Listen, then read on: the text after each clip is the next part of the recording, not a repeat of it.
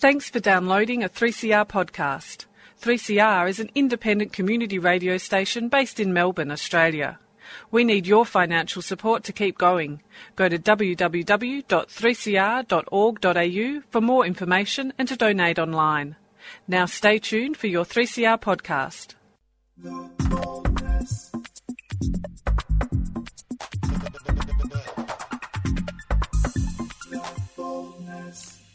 Hello and welcome to The Boldness. Tonight it's Phineas flying solo, that's me, because Daniel is otherwise occupied. Daniel, aka Raphael, is otherwise occupied.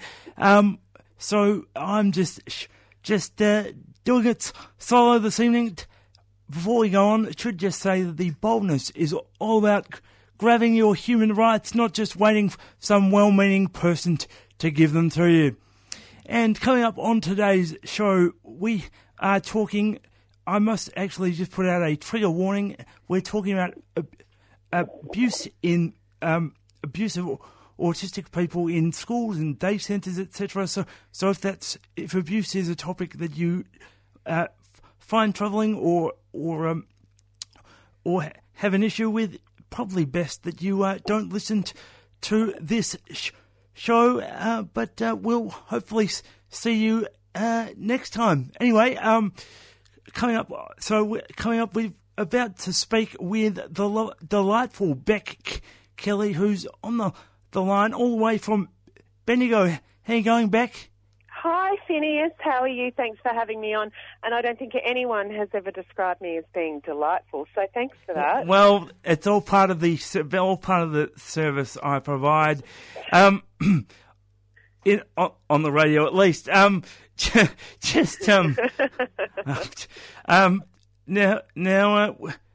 sadly, we're going to speak about something that isn't so funny. No.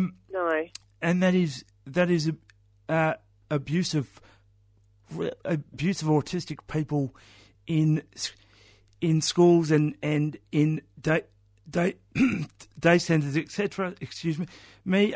What for those that don't know, what you being and I should explain, you're a disability advocate that's really in the heart of what's going on in Victorian schools and day centres, etc. When it comes to actually being on the ground and seeing what's happening, what level of abuse are you seeing in Victorian schools? Oh, look, I mean, you only need to pick up the newspaper every day or log on to a news site, and there's a news story that seems to be popping up in people's news feeds nearly every single day in regards to abuse of not only autistic children or people with autism, but also people with disabilities in general. You know, it's habit. You know, and I think people seem to think that this is sort of a one-off occurrence, or but people working in the disability advocacy field have known that this has been quite systemic and going on for a very, very long time. But it took a very brave and courageous woman by the name of Jules, who spoke out very openly on the Four Corners project probably about 12 months ago. And she courageously told all of Australia her story of the abuse that she sustained at the hands of a carer in her residential facility. And, she was raped and she was abused and left without food, and it was just horrible. And that then caused a bit of a knee-jerk reaction around Australia, and then obviously what had occurred was the inquiry, the parliamentary inquiry into the abuse of people with disabilities in residential care settings, and that also covered educational settings. Now, I'm an autistic woman and I have two autistic children, and I was seeing a lot of what we call restrictive practices and seclusion happening in not only our SDS schools but also mainstream schools. And I've been very fortunate to actually call Julie Phillips a friend. Julie Phillips is a disability advocate from Melbourne, and she is one of the fiercest women that I know. among a few other fierce women that I know who are advocates. And her work primarily focuses on educational settings and the rights of children with disabilities in educational settings. And so what my work primarily focuses on is the Bendigo region where I live. And boy, oh boy, does it keep me busy. Every day there's a new story, and you wouldn't think so, but it is. And sadly, what we're seeing here in Bendigo, and as you said, there is a trigger warning, so I would like to actually let people know that I'm now going to actually talk about some forms of abuse that I have actually been a part of fighting for the rights of these kids. Things such as children being held down by 4 adults, and these are 8-year-old children, and children being locked into cupboards and locked into spaces that they call time-out spaces, but the reality of them are they're windowless rooms that have the lights turned out and the locks placed on the outside so the children actually can't get out once they're in.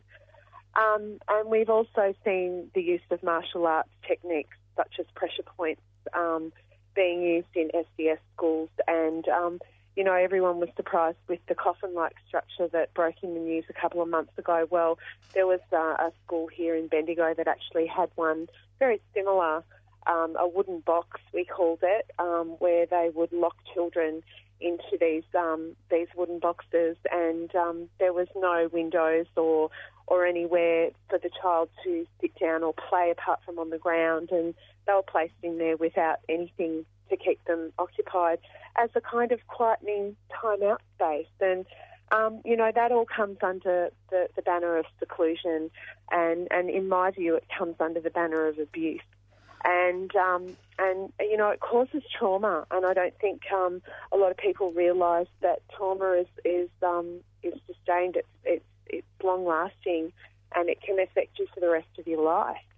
And the only crime these children really committed was the fact that they had a disability, and were not able to control their behaviours or not conform to the school's behaviour policies. And kids are having food withheld from them as punishment. And one of the stories that I've actually read about in a report was a child who had sensory processing disorder, and one of the main triggers for this child were hand dryers, and it was actually written into a behavioural management plan that this child had a fear of hand dryers. So every time this child didn't conform to the school's behaviour policy, the teaching staff would drag this child into a bathroom and turn the hand dryers on and put the child's head underneath the hand dryer.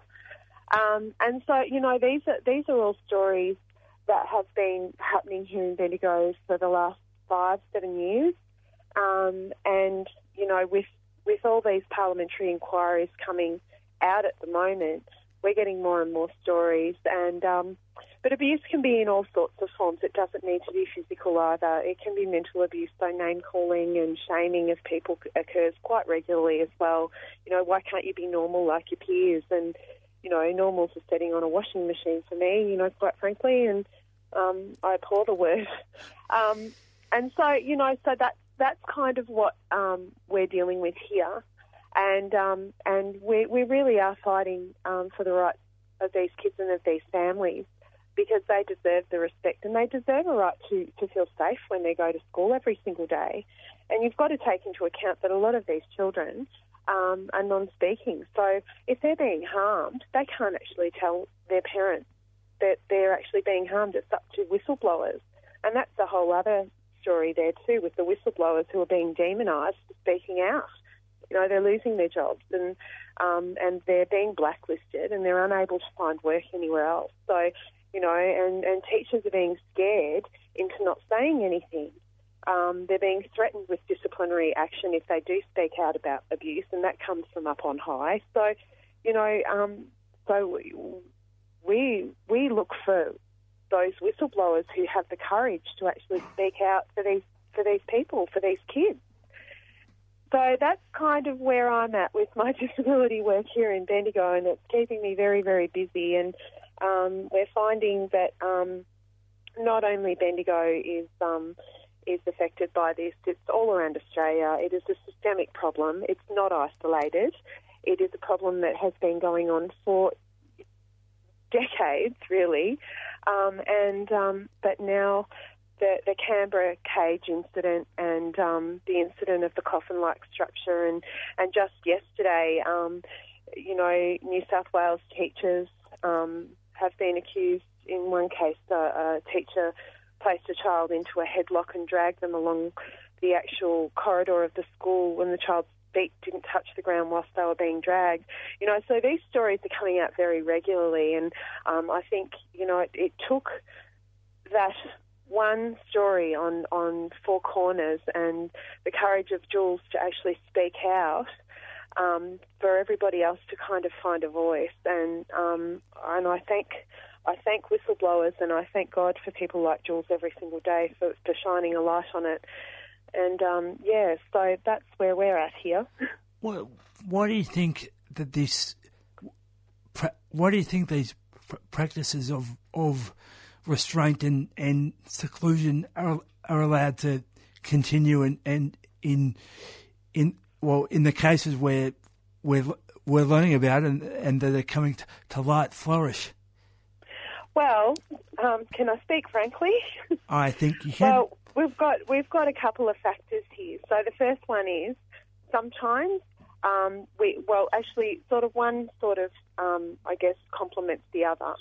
We've got a system here that is irreparably broken, and we have an arrogant Department of Education and Training that is refusing to budge and change the way things are done.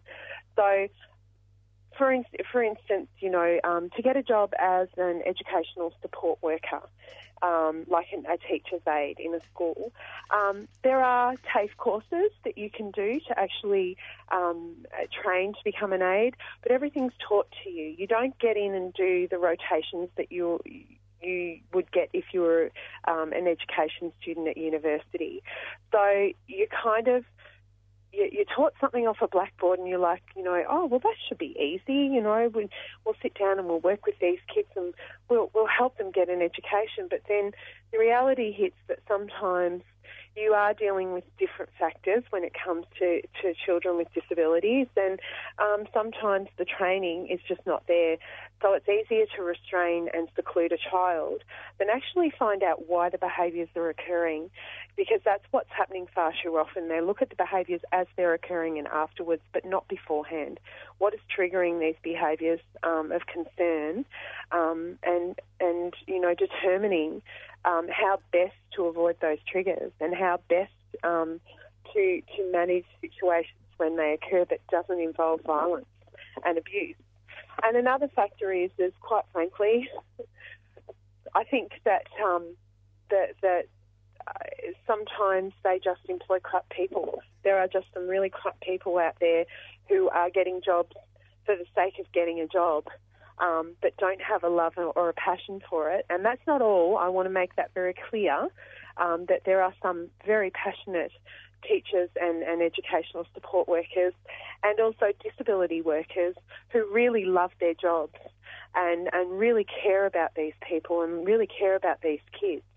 But there are some people that just see it as a job and it's a paycheck, and they're the ones you've got to be careful of, because they're the ones who are kind of cold and sterile towards the person that is in their care.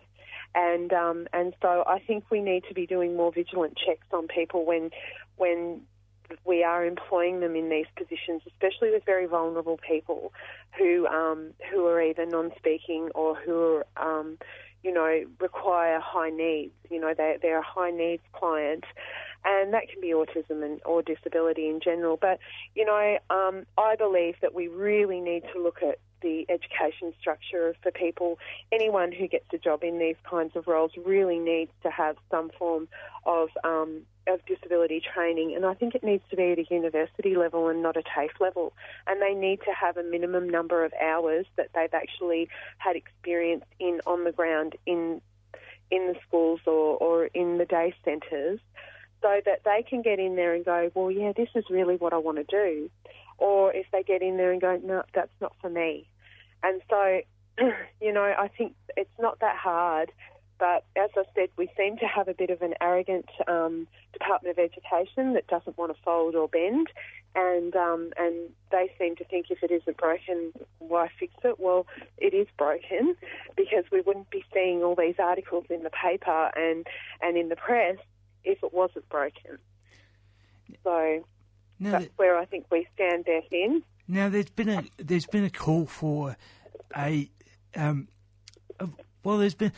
call for a royal commission into abuse in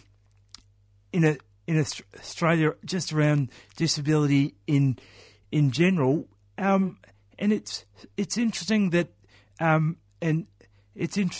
there is obviously at the moment the government has made a commitment to have royal commissions into union corruption and Bill Shorten's dealings, but there hasn't been there's no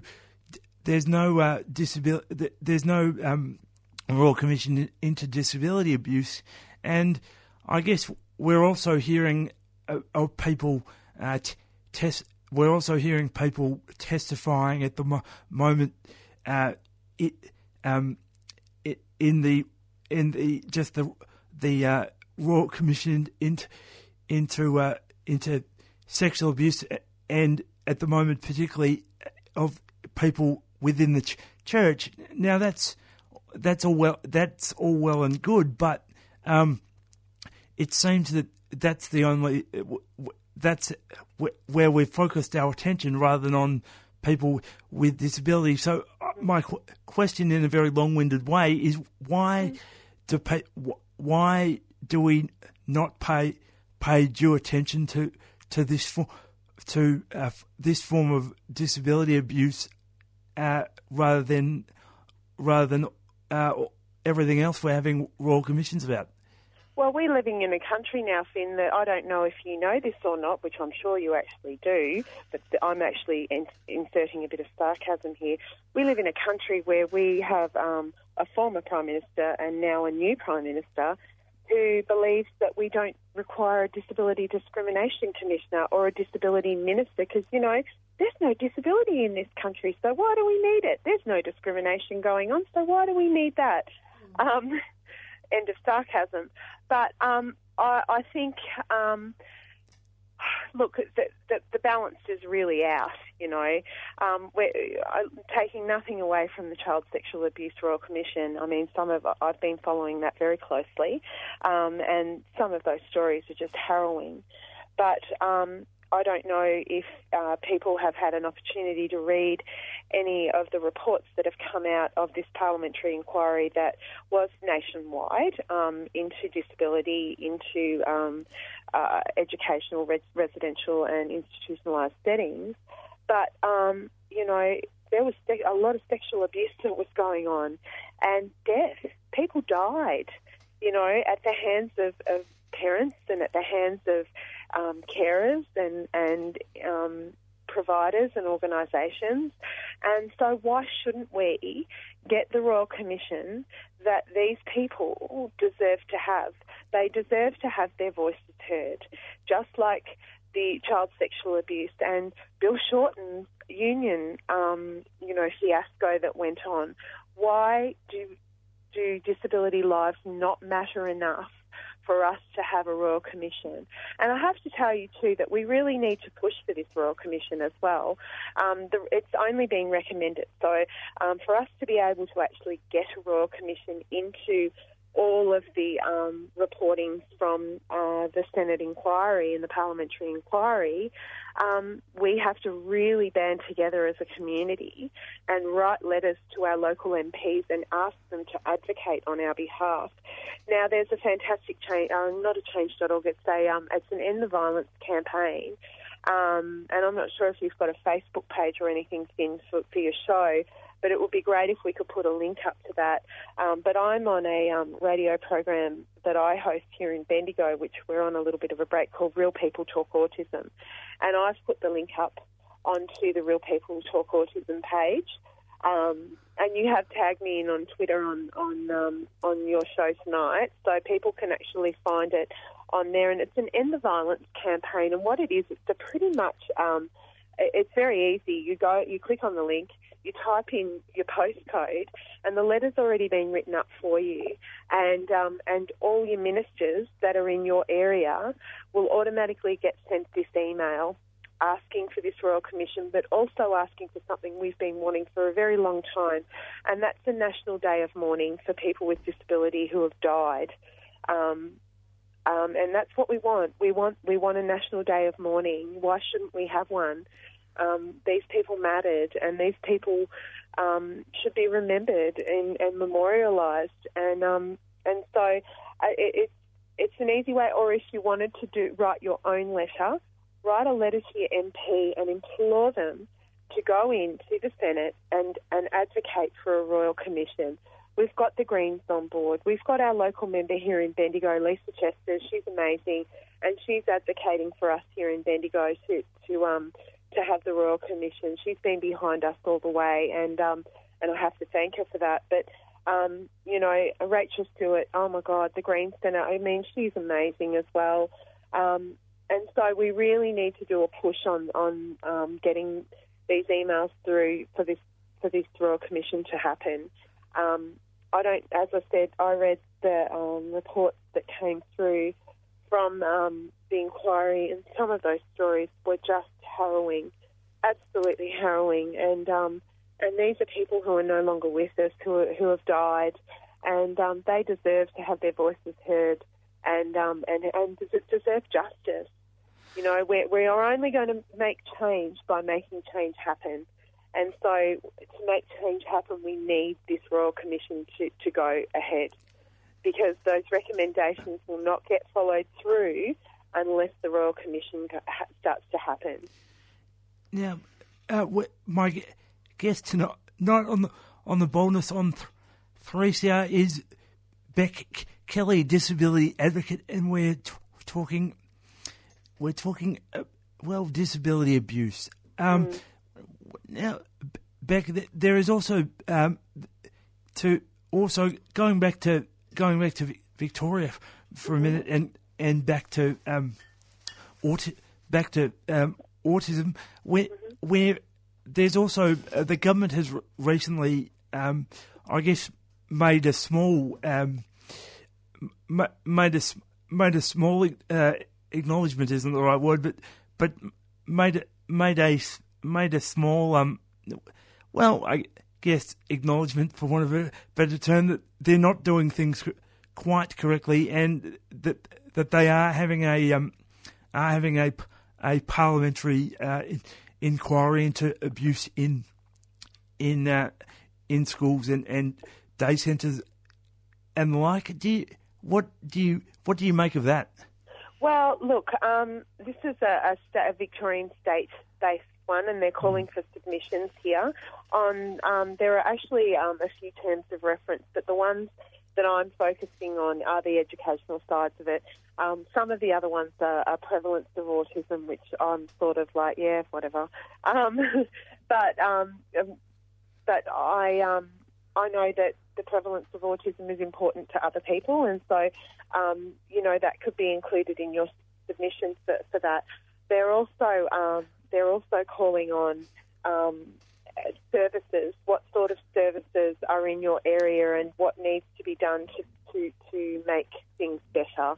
And so I'm encouraging people. They have until March of 2016 to actually get their submissions in for this. And it is on the Victorian Parliamentary State Government website. All the details there of where you can actually send your submission. Hey, yes. We're actually running low on times. Okay. Really? So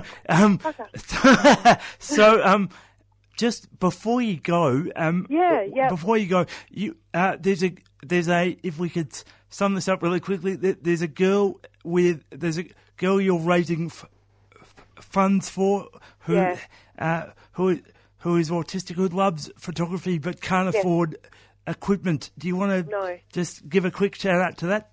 Yep, definitely. So we're raising funds. We've so far been able to knock about 140 out. We're raising $549 for a 13-year-old autistic girl whose special passion is photography, and her family are doing it tough. Her mum is a single mum, and I'd really love to be able to get this girl a startup camera. So we've been able to choose a Canon camera from Camera House in Bendigo. So people can actually contact Camera House in Bendigo, and they can make a donation over the phone, as little or as much as you like. Every single cent will count towards this. We're trying to get this raised by Christmas Eve. I would love for this girl to wake up Christmas morning and have an awesome camera. Fantastic. Well, thank you very much for coming on. Thanks for having me on, Finn. I appreciate it. Apologies, we've run out of time. Tamil, I know. Sadly, we've got to go. But Tamil Voices are up next. Okay. Merry Christmas. Merry Christmas, everyone.